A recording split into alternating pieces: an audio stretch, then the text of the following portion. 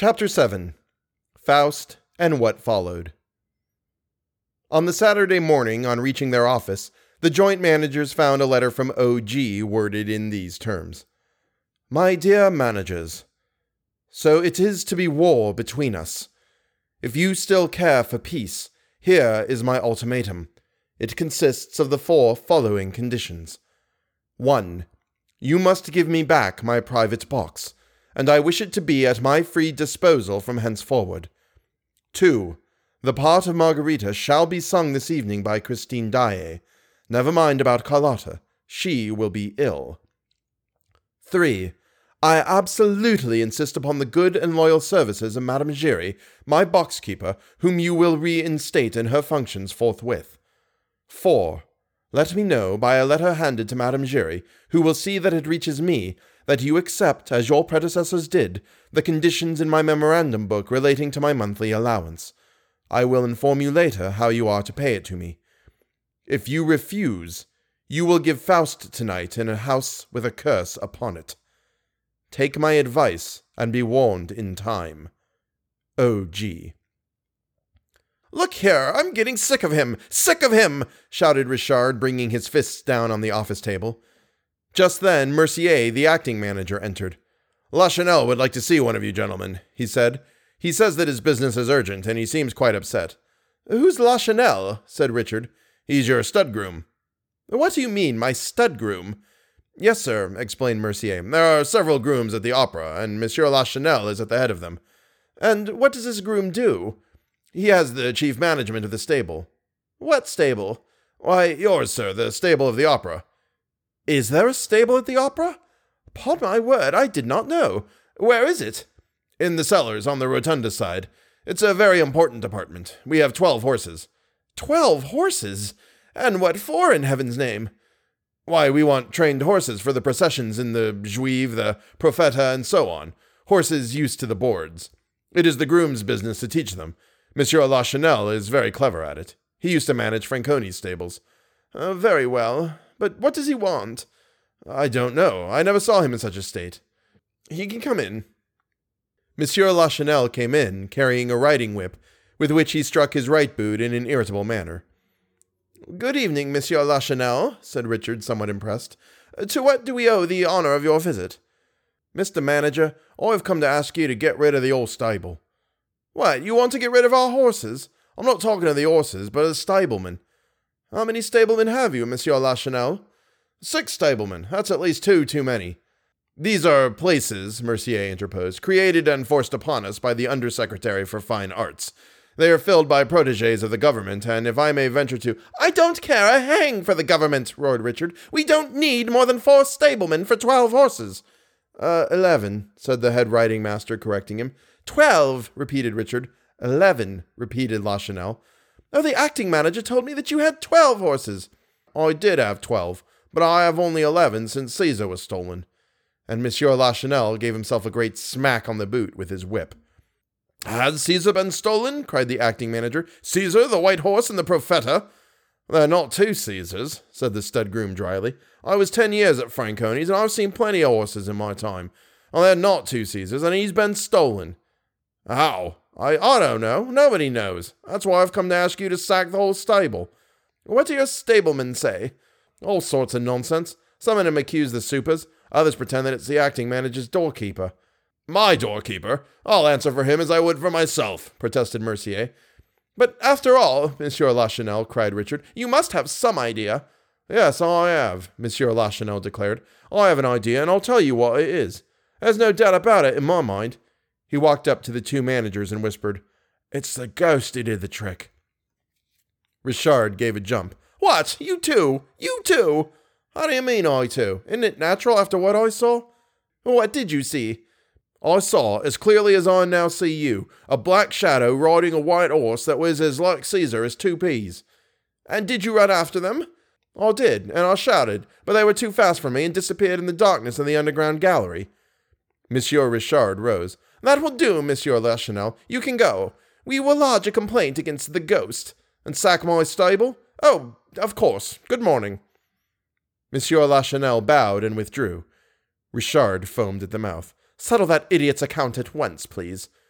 He's a friend of the government representatives, Mercier ventured to say, and he takes his vermouth at Tortoni's with Legrand, Shaw, and Pertuis, the lion hunter, added Moncharmin. We shall have the whole press against us. He'll tell the story of the ghost, and everybody will be laughing at our expense. We may as well be dead as ridiculous. All right. Say no more about it. At that moment, the door opened. It must have been deserted by its usual Cerberus, for Madame Giry entered without ceremony, holding a letter in her hand, and said hurriedly, I beg your pardon. Excuse me, gentlemen, but I had a letter this morning from the opera ghost. He told me to come to you, that you had something to... She did not complete the sentence. She saw Firmin Richard's face, and it was a terrible sight. He seemed ready to burst. He said nothing. He could not speak. But suddenly he acted. First, his left arm seized upon the quaint person of Madame Giry and made her describe so unexpected a semicircle that she uttered a despairing cry. Next, his right foot imprinted its sole on the black taffeta of a skirt which certainly had never before undergone a similar outrage in a similar place. The thing happened so quickly that Madame Giry, when in the passage, was still quite bewildered and seemed not to understand. But suddenly she understood, and the opera rang with her indignant yells, her violent protests and threats. About the same time, Carlotta, who had a small house of her own in the Rue de Faubourg Saint-Honoré, rang for her maid, who brought her letters to her bed. Among them was an anonymous missive written in red ink in a hesitating, clumsy hand, which ran, If you appear tonight, you must be prepared for a great misfortune at the moment when you open your mouth to sing. A misfortune worse than death. The letter took away Carlotta's appetite for breakfast. She pushed back her chocolate, sat up in bed, and thought hard. It was not the first letter of the kind which she had received, but she never had one couched in such threatening terms. She thought herself, at that time, the victim of 1,000 jealous attempts, and went about saying that she had a secret enemy who had sworn to ruin her. She pretended that a wicked plot was being hatched against her, a cabal which would come to a head one of those days, but, she added, that she was not the woman to be intimidated. The truth is that, if there was a cabal, it was led by Carlotta herself against poor Christine, who had no suspicion of it. Carlotta had never forgiven Christine for the triumph which she had achieved when taking her place at a moment's notice. When Carlotta heard of the astounding reception bestowed upon her understudy, she was at once cured of an incipient attack of bronchitis and a bad fit of sulking against the management, and lost the slightest inclination to shirk her duties. From that time, she worked with all her might to smother her rival, enlisting the services of influential friends to persuade the managers not to give Christine an opportunity for a fresh triumph. Certain newspapers, which had begun to extol the talent of Christine, now interested themselves only in the fame of Carlotta. Lastly, in the theater itself, the celebrated but heartless and soulless diva made the most scandalous remarks about Christine and tried to cause her endless minor unpleasantnesses. When Carlotta had finished thinking over the threat contained in the strange letter, she got up. We shall see, she said, adding a few oaths in her native Spanish with a very determined air. The first thing she saw when looking out of her window was a hearse. She was very superstitious, and the hearse and the letter convinced her that she was running the most serious dangers that evening. She collected all her supporters, told them that she was threatened at that evening's performance with a plot organized by Christine Daae, and declared that they must play a trick upon that chit by filling the house with her, Carlotta's, admirers. She had no lack of them, had she? She relied upon them to hold themselves prepared for any eventuality, and to silence the adversaries if, as she feared, they created a disturbance. Monsieur Richard's private secretary called to ask after the diva's health, and returned with the assurance that she was perfectly well, and that, were she dying, she would sing the part of Margarita that evening. The secretary urged her, in his chief's name, to commit no imprudence, to stay at home all day, and to be careful of draughts, and Carlotta could not help, after he had gone, comparing this unusual and unexpected advice with the threats contained in the letter. It was 5 o'clock when the post brought a second anonymous letter in the same hand as the first.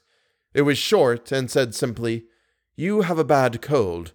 If you are wise, you will see that it is madness to try to sing tonight.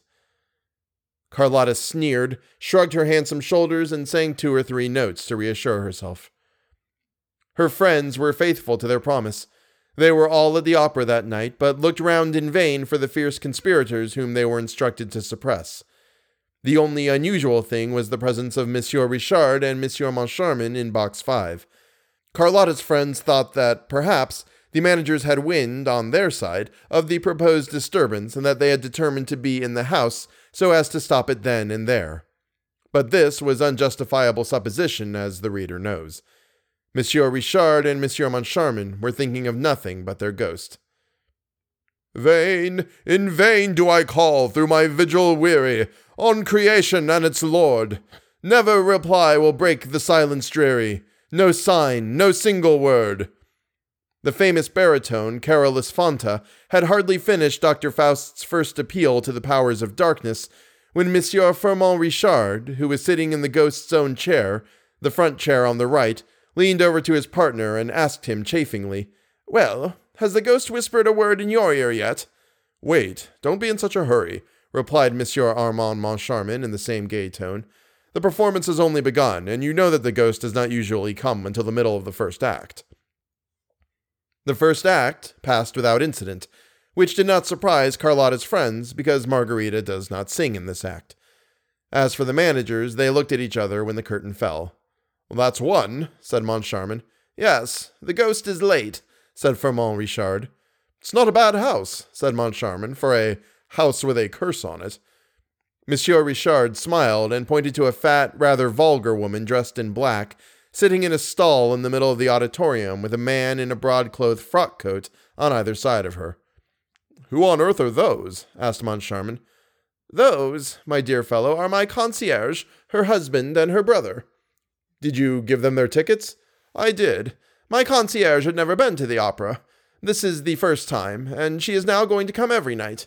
I wanted her to have a good seat before spending her time showing other people to theirs."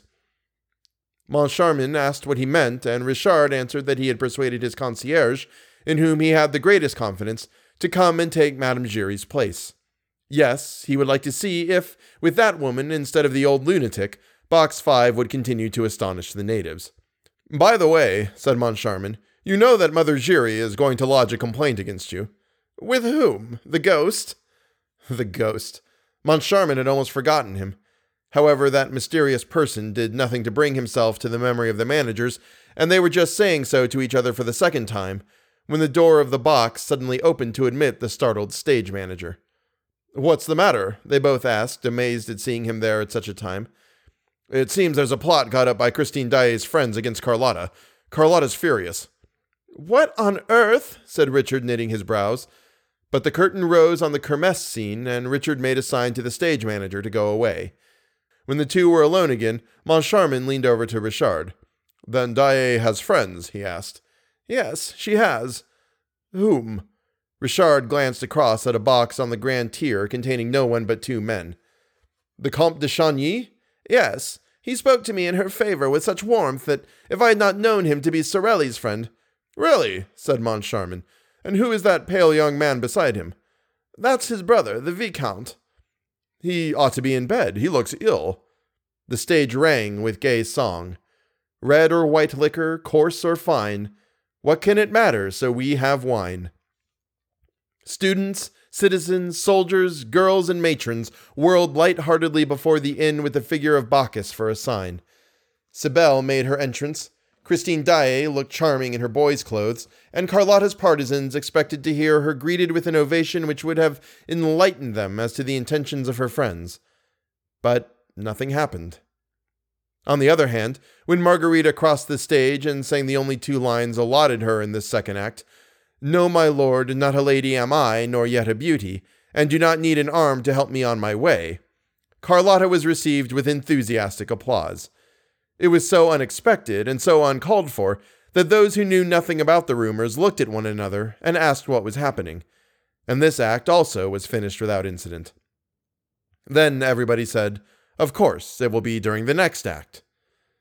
Some, who seemed to be better informed than the rest, declared that the row would begin with the ballad of the King of Thule and rushed to the subscriber's entrance to warn Carlotta.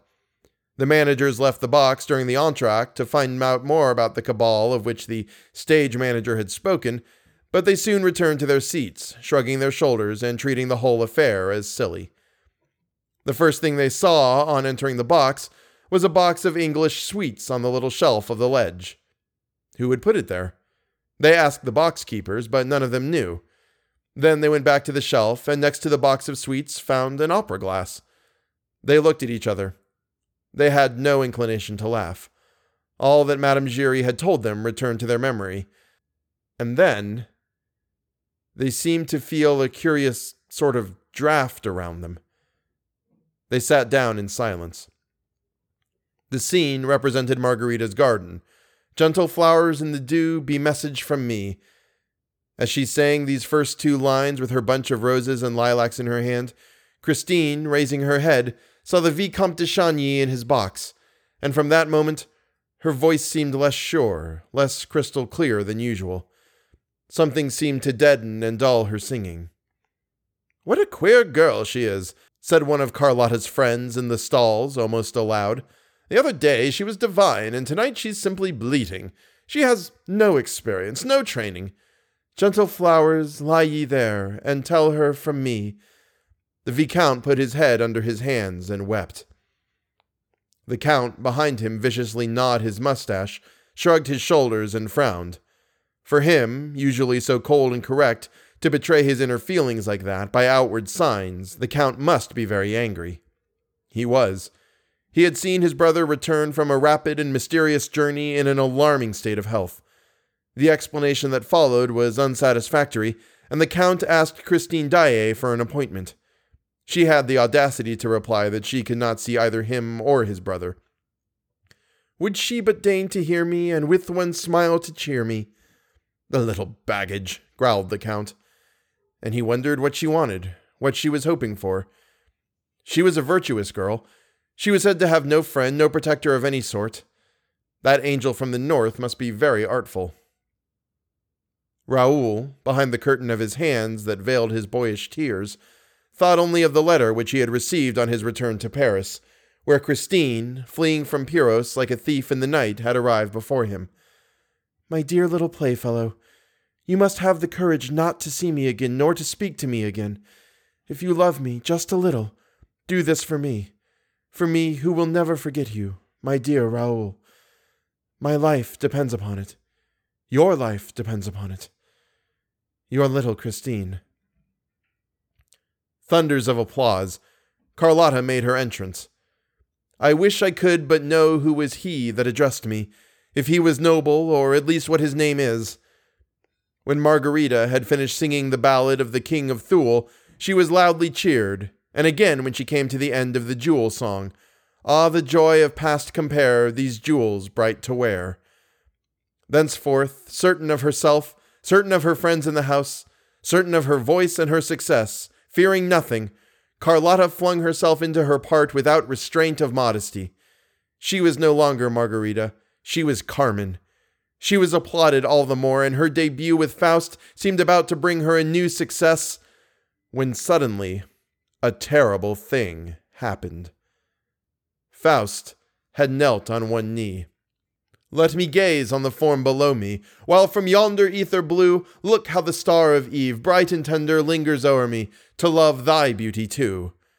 And Margarita replied, "Oh, how strange, like a spell does the evening bind me, and a deep languid charm I feel without alarm, with its melody and wind me, and all my heart subdue."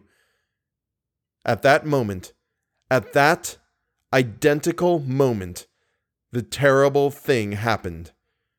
Carlotta croaked like a toad. "Quack!" There was consternation on Carlotta's face, and consternation on the faces of all of the audience. The two managers in their box could not suppress an exclamation of horror. Every one felt that the thing was not natural, that there was witchcraft behind it. That toad smelt of brimstone. Poor, wretched, despairing, crushed Carlotta. The uproar in the house was indescribable. If the thing had happened to anyone but Carlotta, she would have been hooted. But everybody knew how perfect an instrument her voice was, and there was no display of anger, but only of horror and dismay, the sort of dismay which men would have felt if they had witnessed the catastrophe that broke the arms of the Venus de Milo, and even then they would have seen and understood. But here, That toad was incomprehensible. So much so that after some seconds spent in asking herself if she had really heard that noise, that sound, that infernal noise issue from her throat, she tried to persuade herself that it was not so, that she was the victim of an illusion of the ear, and not of an act of treachery on the part of her voice. Meanwhile, in Box 5, Moncharmin and Richard had turned very pale. This extraordinary and inexplicable incident filled them with a dread which was the more mysterious, inasmuch as for some little while they had fallen within the direct influence of the ghost. They had felt his breath. Moncharmin's hair stood on end. Richard wiped the perspiration from his forehead. Yes, the ghost was there, around them, behind them, beside them. They felt his presence without seeing him. They heard his breath, close, close, close to them. They were sure that there were 3 people in the box. They trembled. They thought of running away. They dared not. They dared not make a movement or exchange a word that would have told the ghost that they knew that he was there. What was going to happen? This happened. "Quack!" Their joint exclamation of horror was heard all over the house. They felt that they were smarting under the ghost's attacks. Leaning over the ledge of their box, they stared at Carlotta as though they did not recognize her. That infernal girl must have given the signal for some catastrophe. Ah, they were waiting for the catastrophe. The ghost had told them it would come. The house had a curse upon it. The 2 managers gasped and panted under the weight of the catastrophe. Richard's stifled voice was heard calling to Carlotta, "Well, go on!" No, Carlotta did not go on. Bravely, heroically, she started afresh on the fatal line at the end of which the toad had appeared. An awful silence succeeded the uproar. Carlotta's voice alone once more filled the resounding house. "I feel without alarm." The audience also felt, but not without alarm. "I feel without alarm. I feel without alarm. Quack! With its melody and wind me. Quack! And all my heart's a quack!" The toad also had started afresh. The house broke into a wild tumult. The 2 managers collapsed in their chairs and dared not even turn around. They had not the strength. The ghost was chuckling behind their backs. And at last, they distinctly heard his voice in their right ears. The impossible voice, the mouthless voice saying, "She is singing tonight to bring the chandelier down." With one accord, they raised their eyes to the ceiling and uttered a terrible cry. The chandelier, the immense mass of the chandelier was slipping down, coming toward them at the call of that fiendish voice. Released from its hook, it plunged from the ceiling and came smashing into the middle of the stalls amid 1,000 shouts of terror. A wild rush for the doors followed. The papers of the day state that there were numbers wounded and 1 killed. The chandelier had crashed down upon the head of the wretched woman who had come to the opera for the first time in her life, the one whom Monsieur Richard had appointed to succeed Madame Giry, the ghost's box-keeper in her functions. She died on the spot, and the next morning a newspaper appeared with this heading, 200 kilos on the head of a concierge. That was her sole epitaph.